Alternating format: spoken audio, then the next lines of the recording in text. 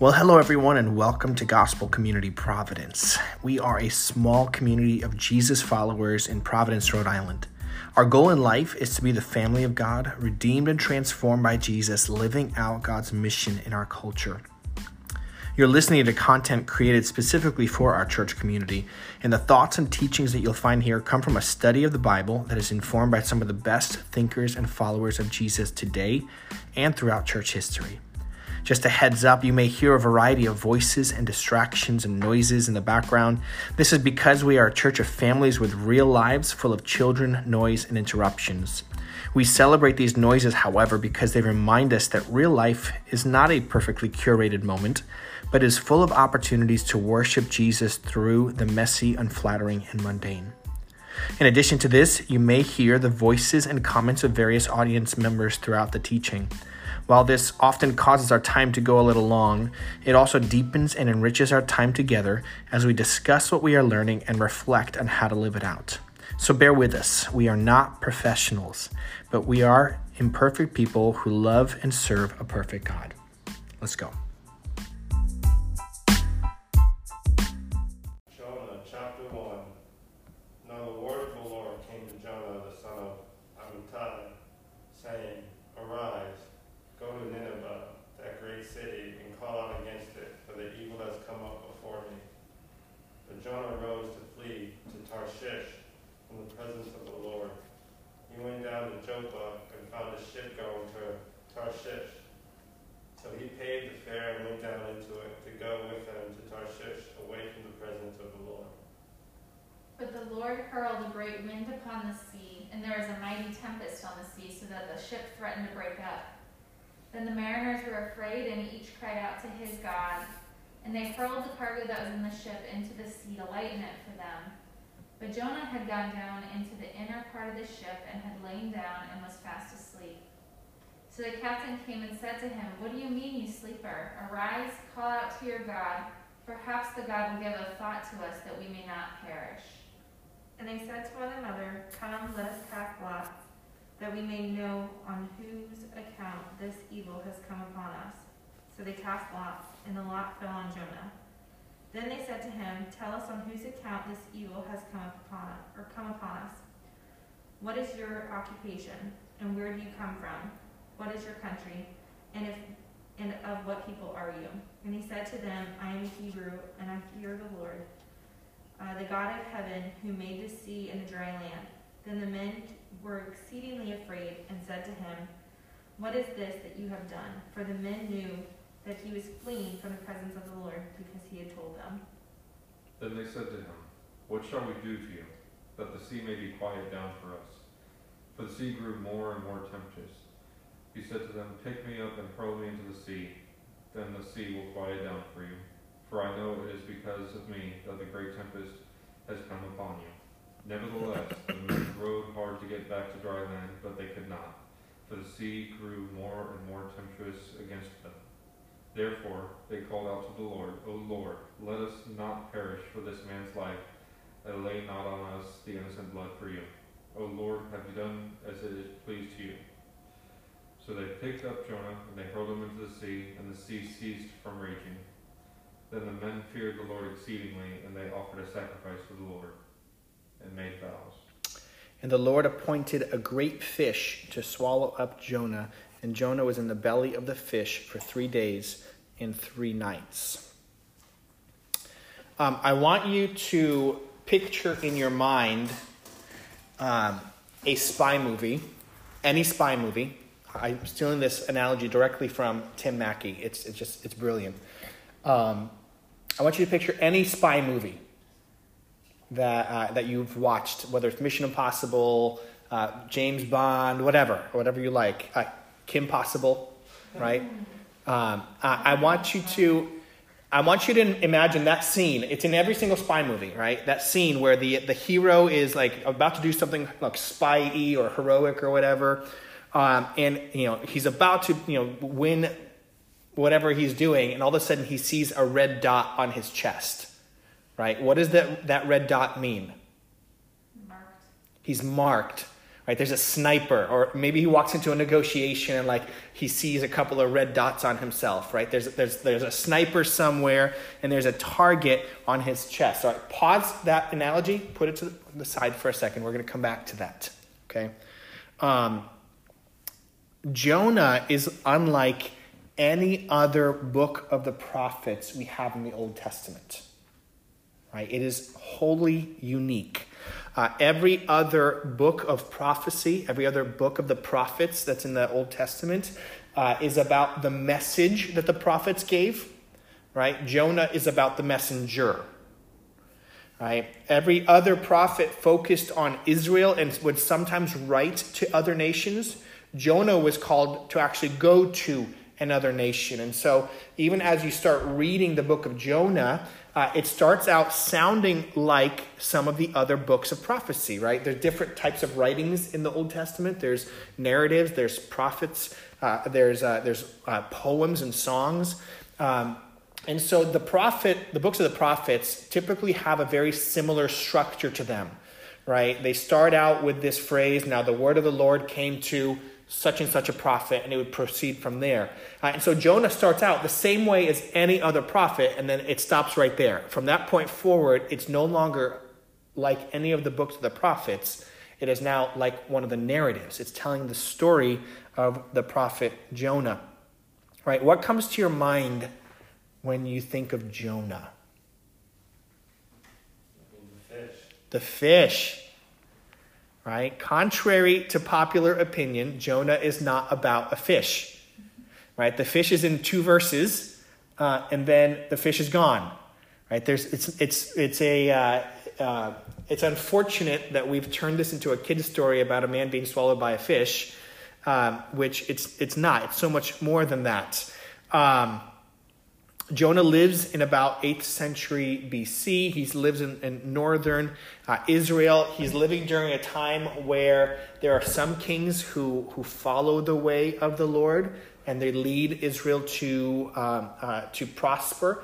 And there are other kings who walk away from the way of the Lord, and they bring destruction upon Israel. And so Jonah is kind of his ministry is during this time frame. And I don't know. What is your understanding of even the idea of a prophet? What is a prophet? What is the role of a prophet? I'm going to tell the message from the Lord. Okay. The message from the Lord. Someone who reads signs and does wonders. Okay. Okay. Yeah, we have these different culturally. We have these different cultural understandings of what a prophet is supposed to be. You know, have you heard the prophecy of, you know, so and so or whatever? No, we have these different misunderstandings or understandings of prophets. Most of the time, a prophet would just speak on behalf of God. Right? God would speak through the prophet to his nation, to the people, to other nations, and a lot of times a prophet would be used by God to call out sin. And to prophesy destruction, right? So if you do not repent from this course, you are going to be led to destruction.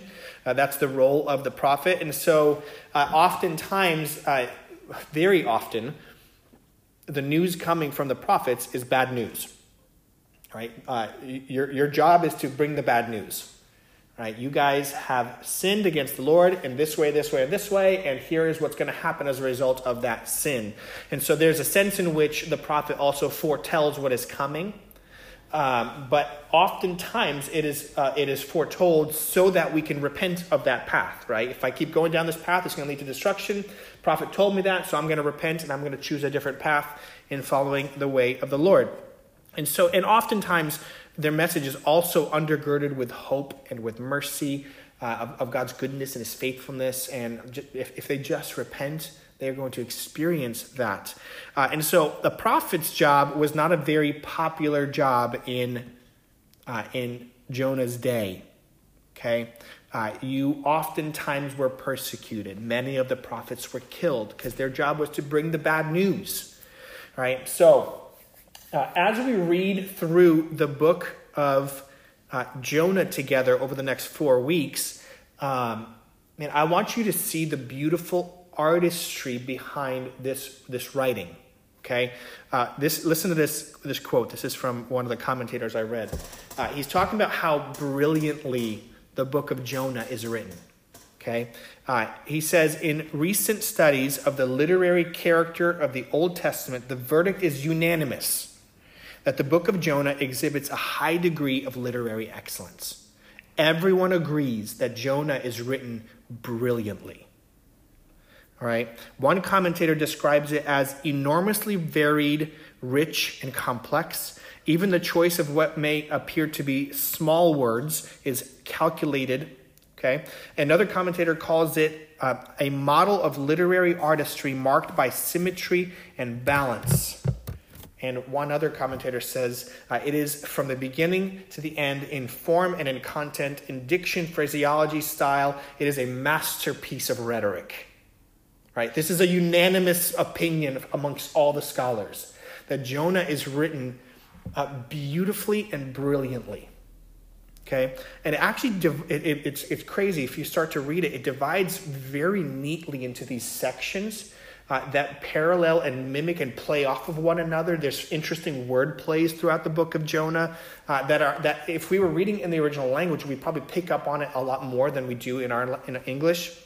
But Jonah divides easily into two sections, like two acts of a play, right? Chapters 1 and 2 is Act 1, chapters 2 and 3 is Act 2, and then they kind of parallel one another as well, where chapter 1 and chapter 3 are very similar in style and content. Chapter 2 and chapter 4 are very similar in style and content. It's just brilliantly written. Right? It's beautifully, brilliantly written. Not only that, but I mentioned this to a few of you, but Jonah was originally meant to be more of a comedy. Right? It is ironic. It is satirical. Right? In the book of Jonah, everyone gets it except for who? Jonah. Right? Like, do you get the irony of that? Right? The pagan sailors get it. The Ninevites and their kings get it. The wind, the sea, and the ship get it. Okay? The plants, the worms, and the cattle get it, but Jonah doesn't get it. Right? Everyone and everything except for Jonah understands what God is about, but the man of God doesn't. Right? That is ironic. It is meant to be satirical. It's kind of like, another Tim Mackey plug here, it's kind of like an ancient SNL skit, right? If you like watching SNL, like what is it that we like about SNL? It's funny, right? Right? What is it making fun of? Funny. Real life stuff, right? We're making fun of our leaders. We're making fun of our culture. We're making fun of ourselves, right? We're making fun of Netflix. We're making fun of everything, right? It's satirical, and it's meant to be a critique. Right? SNL is in many ways a critique of our culture, right? You're laughing along with them and then you realize, oh, stink, I'm laughing at myself, right? They're making fun of me, right? That's the point of SNL. And so as we read through Jonah, it's kind of like an SNL skit about us, right? And as we're reading this and as we are kind of noticing the irony and critiquing Jonah and laughing about how everyone and everything gets it except for him, all of a sudden we start seeing the targets on ourselves. Right? That's the whole point of the book of Jonah. It's to get the target back on myself. Right? I'm supposed to read through the book of Jonah. I'm supposed to recognize all the ways in which Jonah fails and then realize at the end, oh, I am Jonah. I get it. I am Jonah, which is actually what I've titled this teaching. I am Jonah. Right? So if we read it correctly, Jonah becomes so much more than just a story about a fish. Right? It leads us to ask questions like, how am I like Jonah? Right? What call from God am I running from? Right? God has given me a call. Right? Maybe it's surrendering my life to him. Maybe it's speaking up at work. Maybe it's serving or caring somewhere. And I am running from it, right? What is my ship to Tarshish?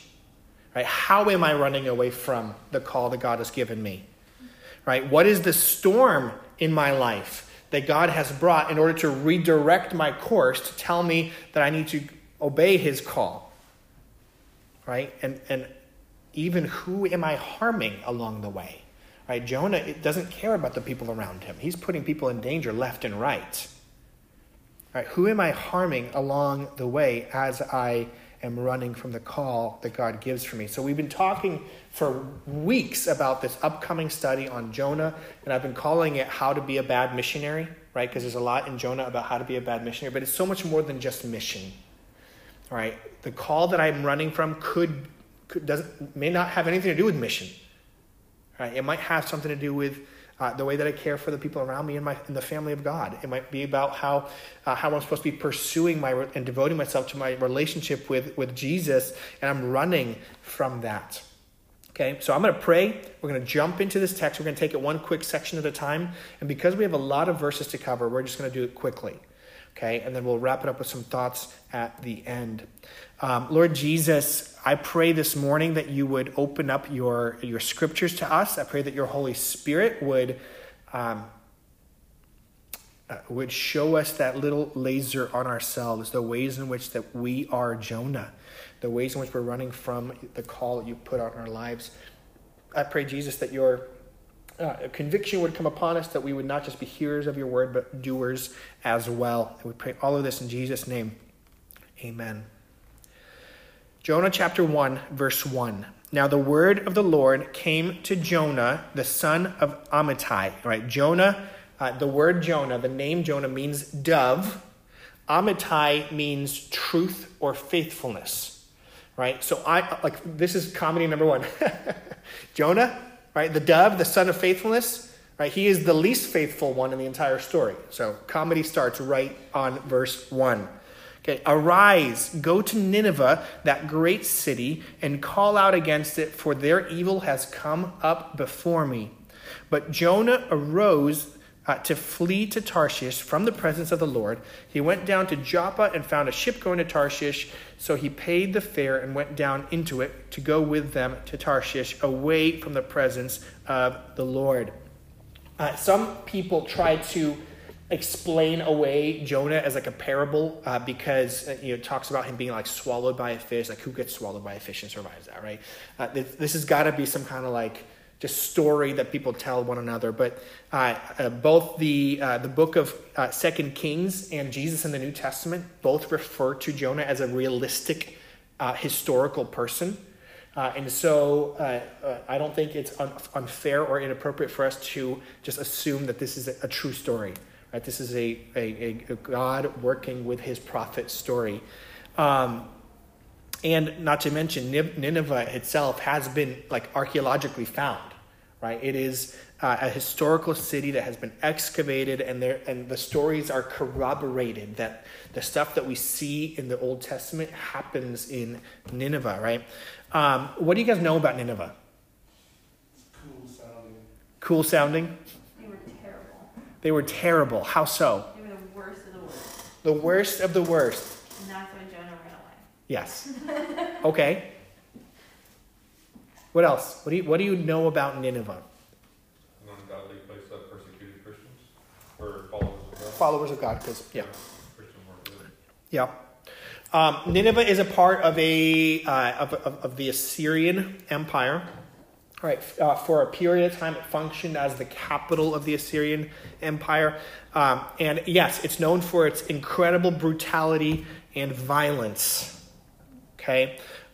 It was known, and this is like you can, in the excavations that archaeologists put up, they find like images that are like drawn of these things that they did. It was known for skinning and filleting their victims alive. Okay, one story talks about how they would tear the lips off of their enemies, right? One story talks about how they would collect great piles of human skulls. Okay? This is a city that was exceptionally harsh and exceptionally evil. And all throughout the Old Testament, what we see is when a nation or a city or a people group becomes exceptionally evil, God acts, and he often acts with great justice, right? But not before pouring out grace upon grace upon grace and giving plenty of opportunities to repent and repent and repent and repent. So 100 years after Jonah, because you've read the story, you know that in the end, the Ninevites repent. 100 years after Jonah does his ministry and Nineveh repents, another prophet is sent to Assyria, and they are wiped off the face of the earth. Okay, because they had returned back to their evil and their violence. But this story is the story of how God acts graciously towards them to give them yet another chance to repent. Why does Jonah not want to go there? He wants his lips. He doesn't think they deserve it. He doesn't think they deserve it. Yeah, you would think, maybe he's afraid for his life, right? That's a realistic fear. Like every other prophet writes to other nations, but Jonah is called to go to this other nation that's known for its exceptional evil and violence toward their enemies, and Israel is a part of their enemies, right? Why would, you could almost make the argument that Jonah is just afraid for his life. But that's actually not really what's going on here. If you were to skip ahead to Jonah chapter 4, verse 2, we get a very clear answer of why Jonah does not want to go to Nineveh. He says this in chapter 4, verse 2. O Lord, is not this what I said when I was yet in my country? That is why I made haste to flee to Tarshish, for I knew that you were a gracious God and merciful, slow to anger and abounding in steadfast love and relenting from disaster.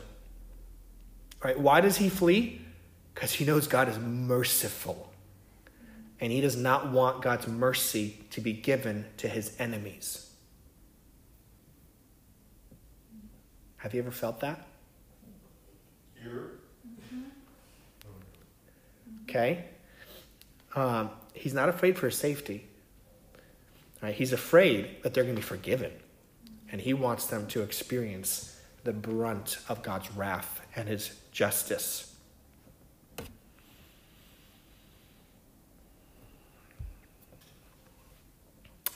One commentator said the issue was fear, right? Fear that the Ninevites might actually repent and be spared of the disaster that they deserve.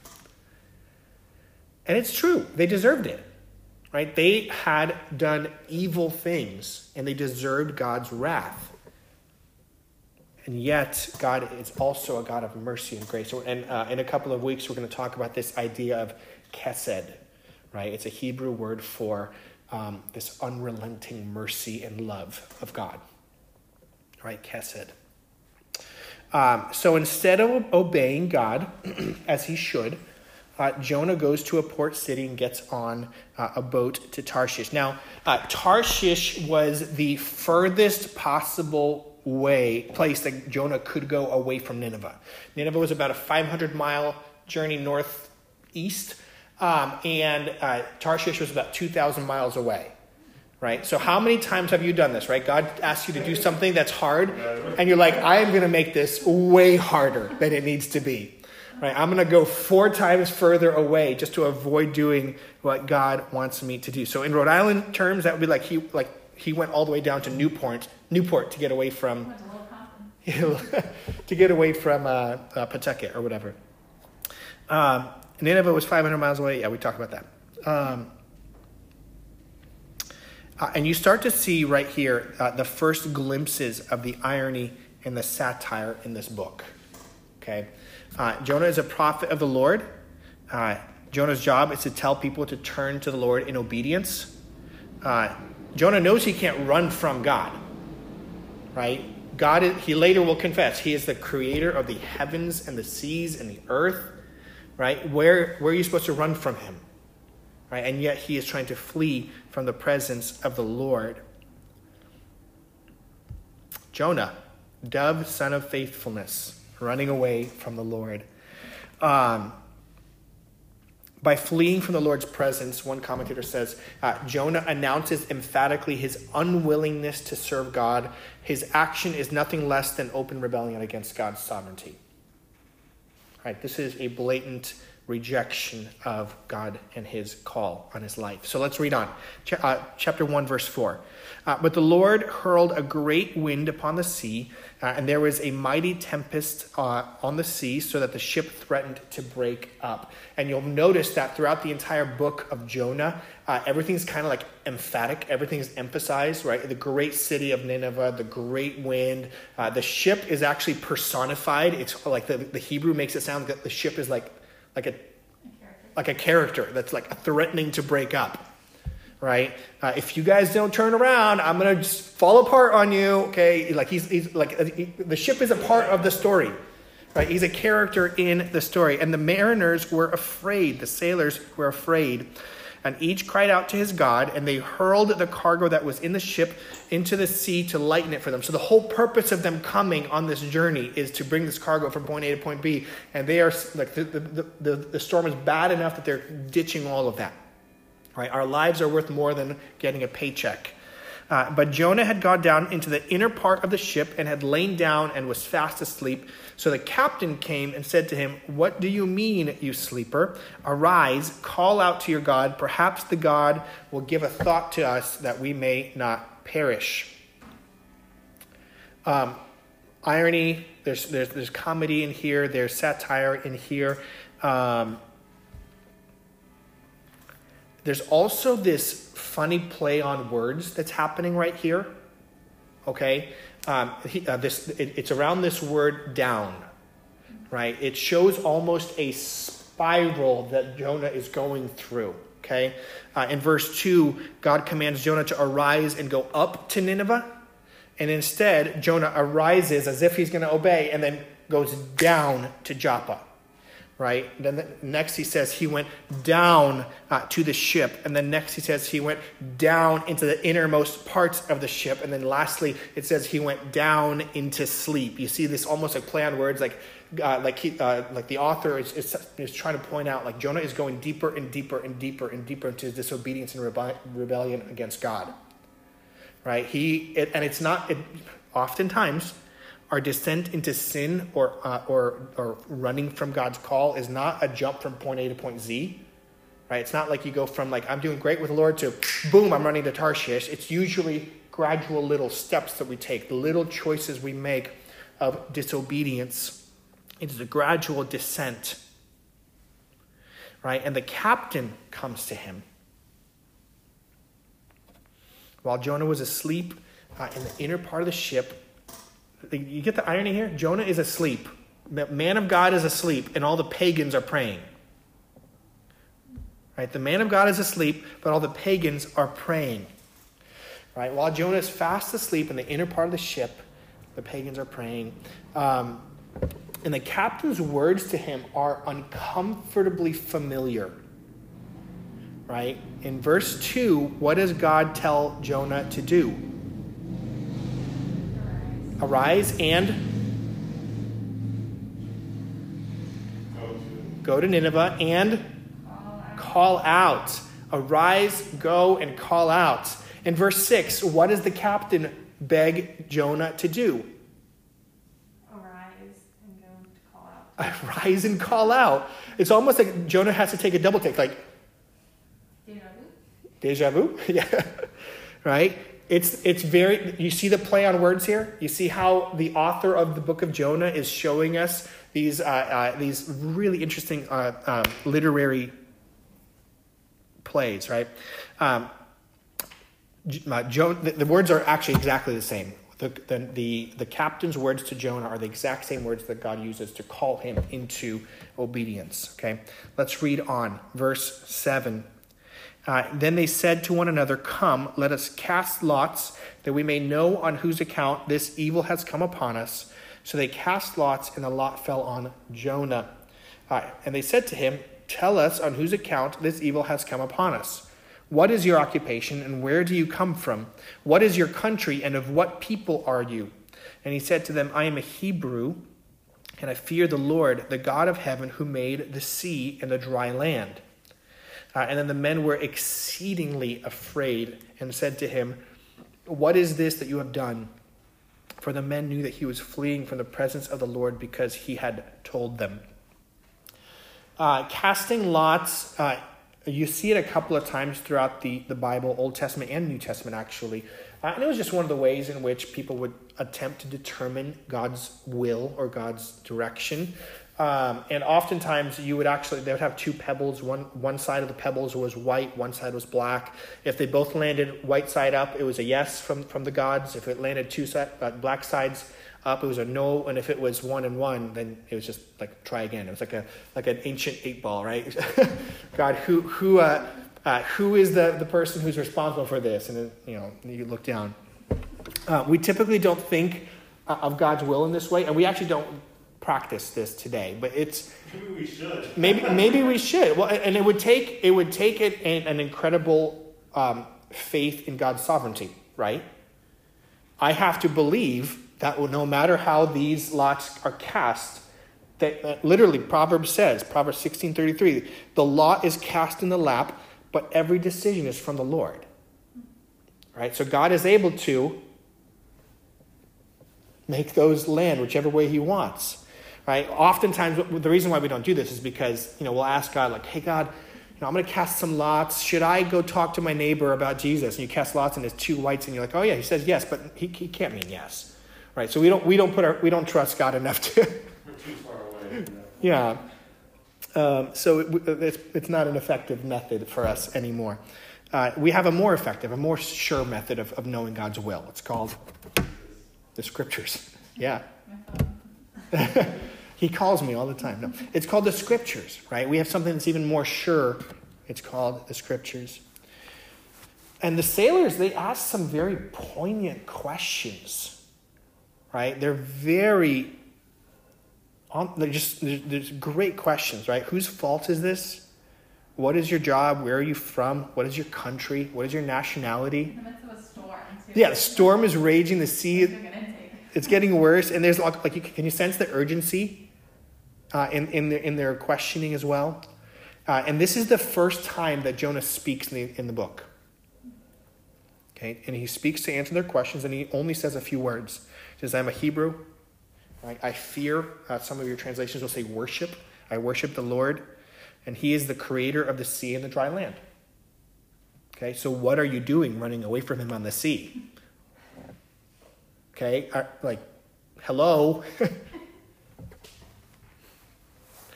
You can almost see the sailor's eyes kind of widening. Like, your God is the God that created all of this. And apparently he had already told them that he was running away from the Lord.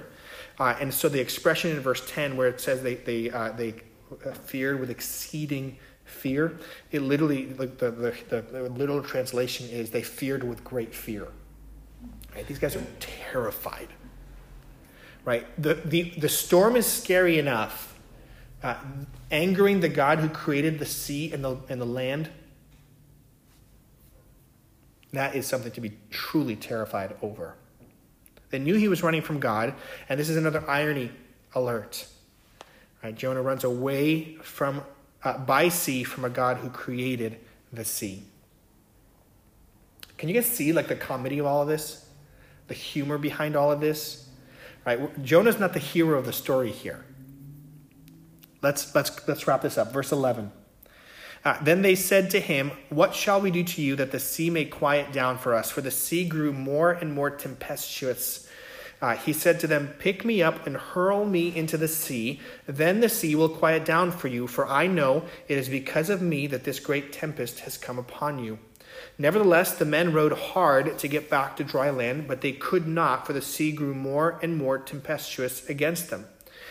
Therefore they called out to the Lord, "O Lord, let us not perish for this man's life, and lay not on us innocent blood. For you, O Lord, have done as it pleased you." So they picked up Jonah and hurled him into the sea, and the sea ceased from its raging. Then the men feared the Lord exceedingly, and they offered a sacrifice to the Lord and made vows. They became believers, huh? So Jonah's solution for saving everyone is to have the sailors throw him into the ocean. Like, he's not even going to jump out. He's going to make them throw him out. Oh, there is something there, right? What is that? Why wouldn't he just jump out? Because he feared for his life. Okay, maybe. Like, why does he... He didn't want to. He's like, you're not going to do it. Right? He's like, So- it's like he's pushing the responsibility back on them. Yeah. Like, I'm not taking responsibility. Yeah. It's fine. So yeah, there's two ways we can understand Jonah's response here.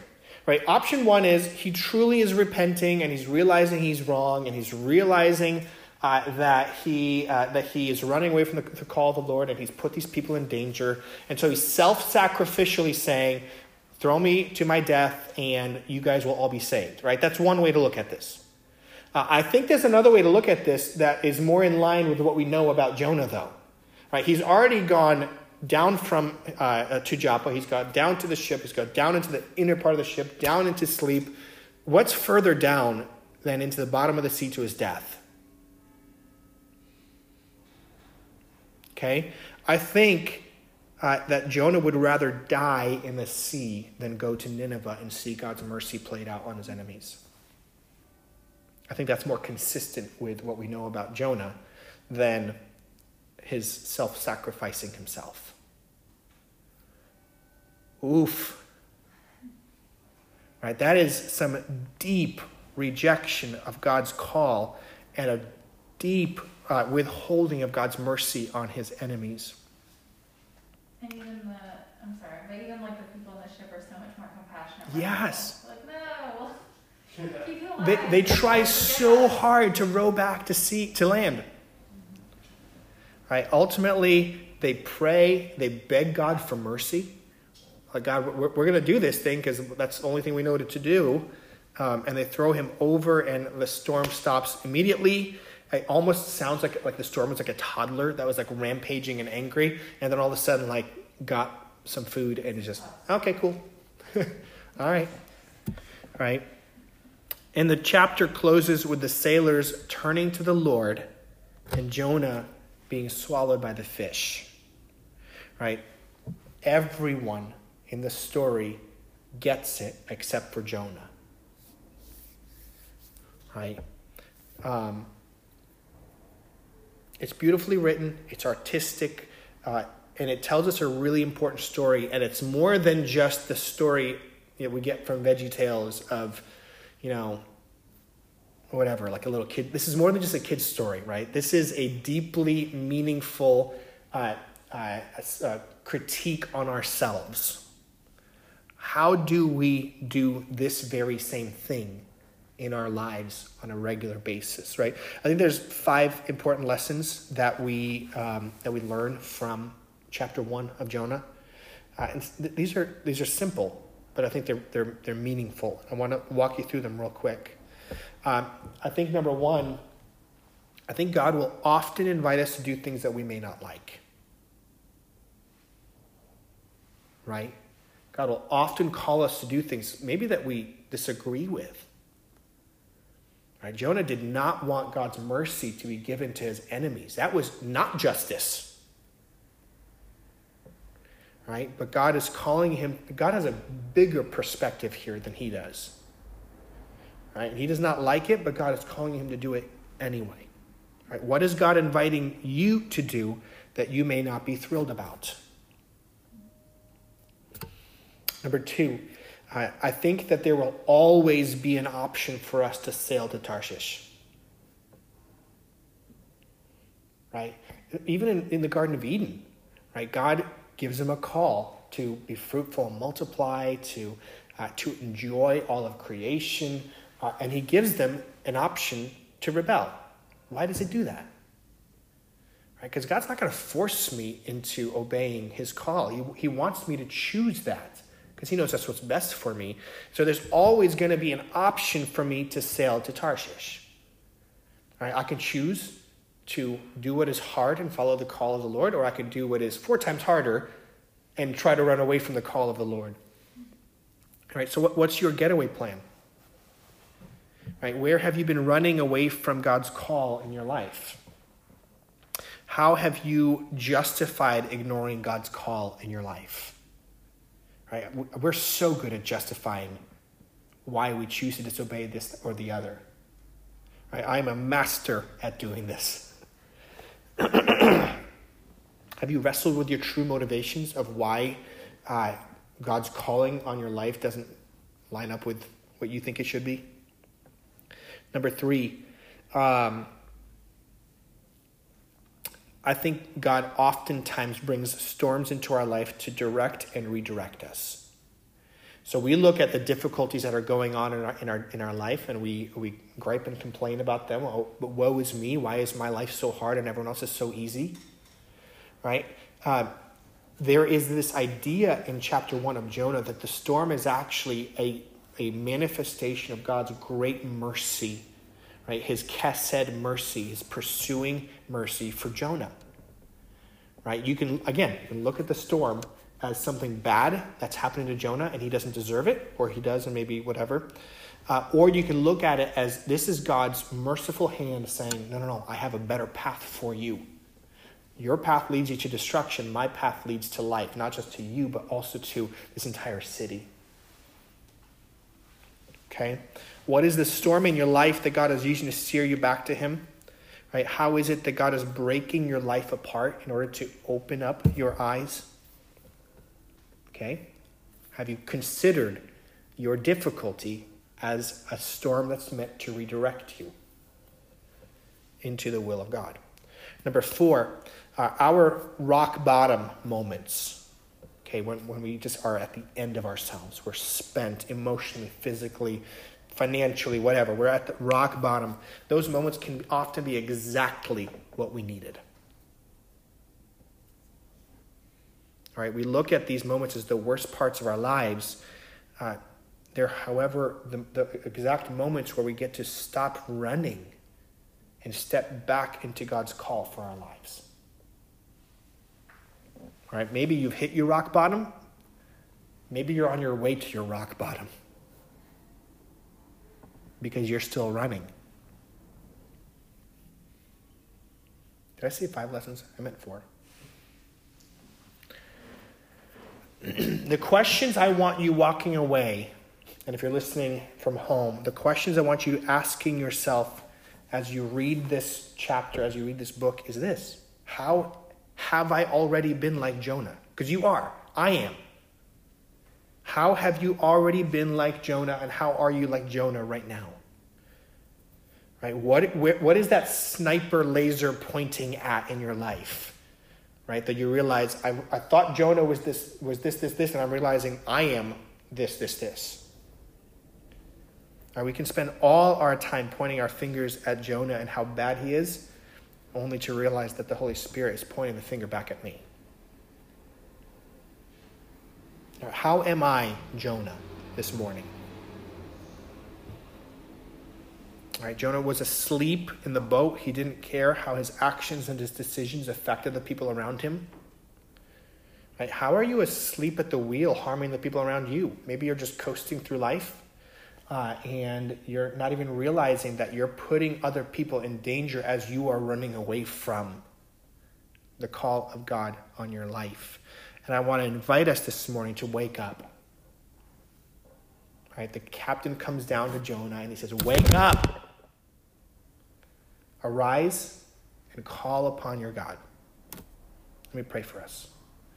Lord Jesus, we are so good at being Jonahs without even realizing that we are Jonahs. And only your Holy Spirit can point out the ways in which we are running from your call, the ways in which you have invited us into the full life, and we ignore it and we run the opposite direction. And so we ask even this morning that you wouldn't let us sleep at night if there is an area where we're running from your will, we're running from your call. Jesus, I pray that you'd point out the little ways in which we are descending down into greater disobedience and greater running. And Jesus, would you give us the humility, the courage, the boldness to be able to turn back to you And if that means breaking us, Lord, as hard as it is to say, Lord, would you break us? Would you bring us to our rock bottom moments so that we can repent and turn back to your call for us? We pray all of this in Jesus' name. Amen.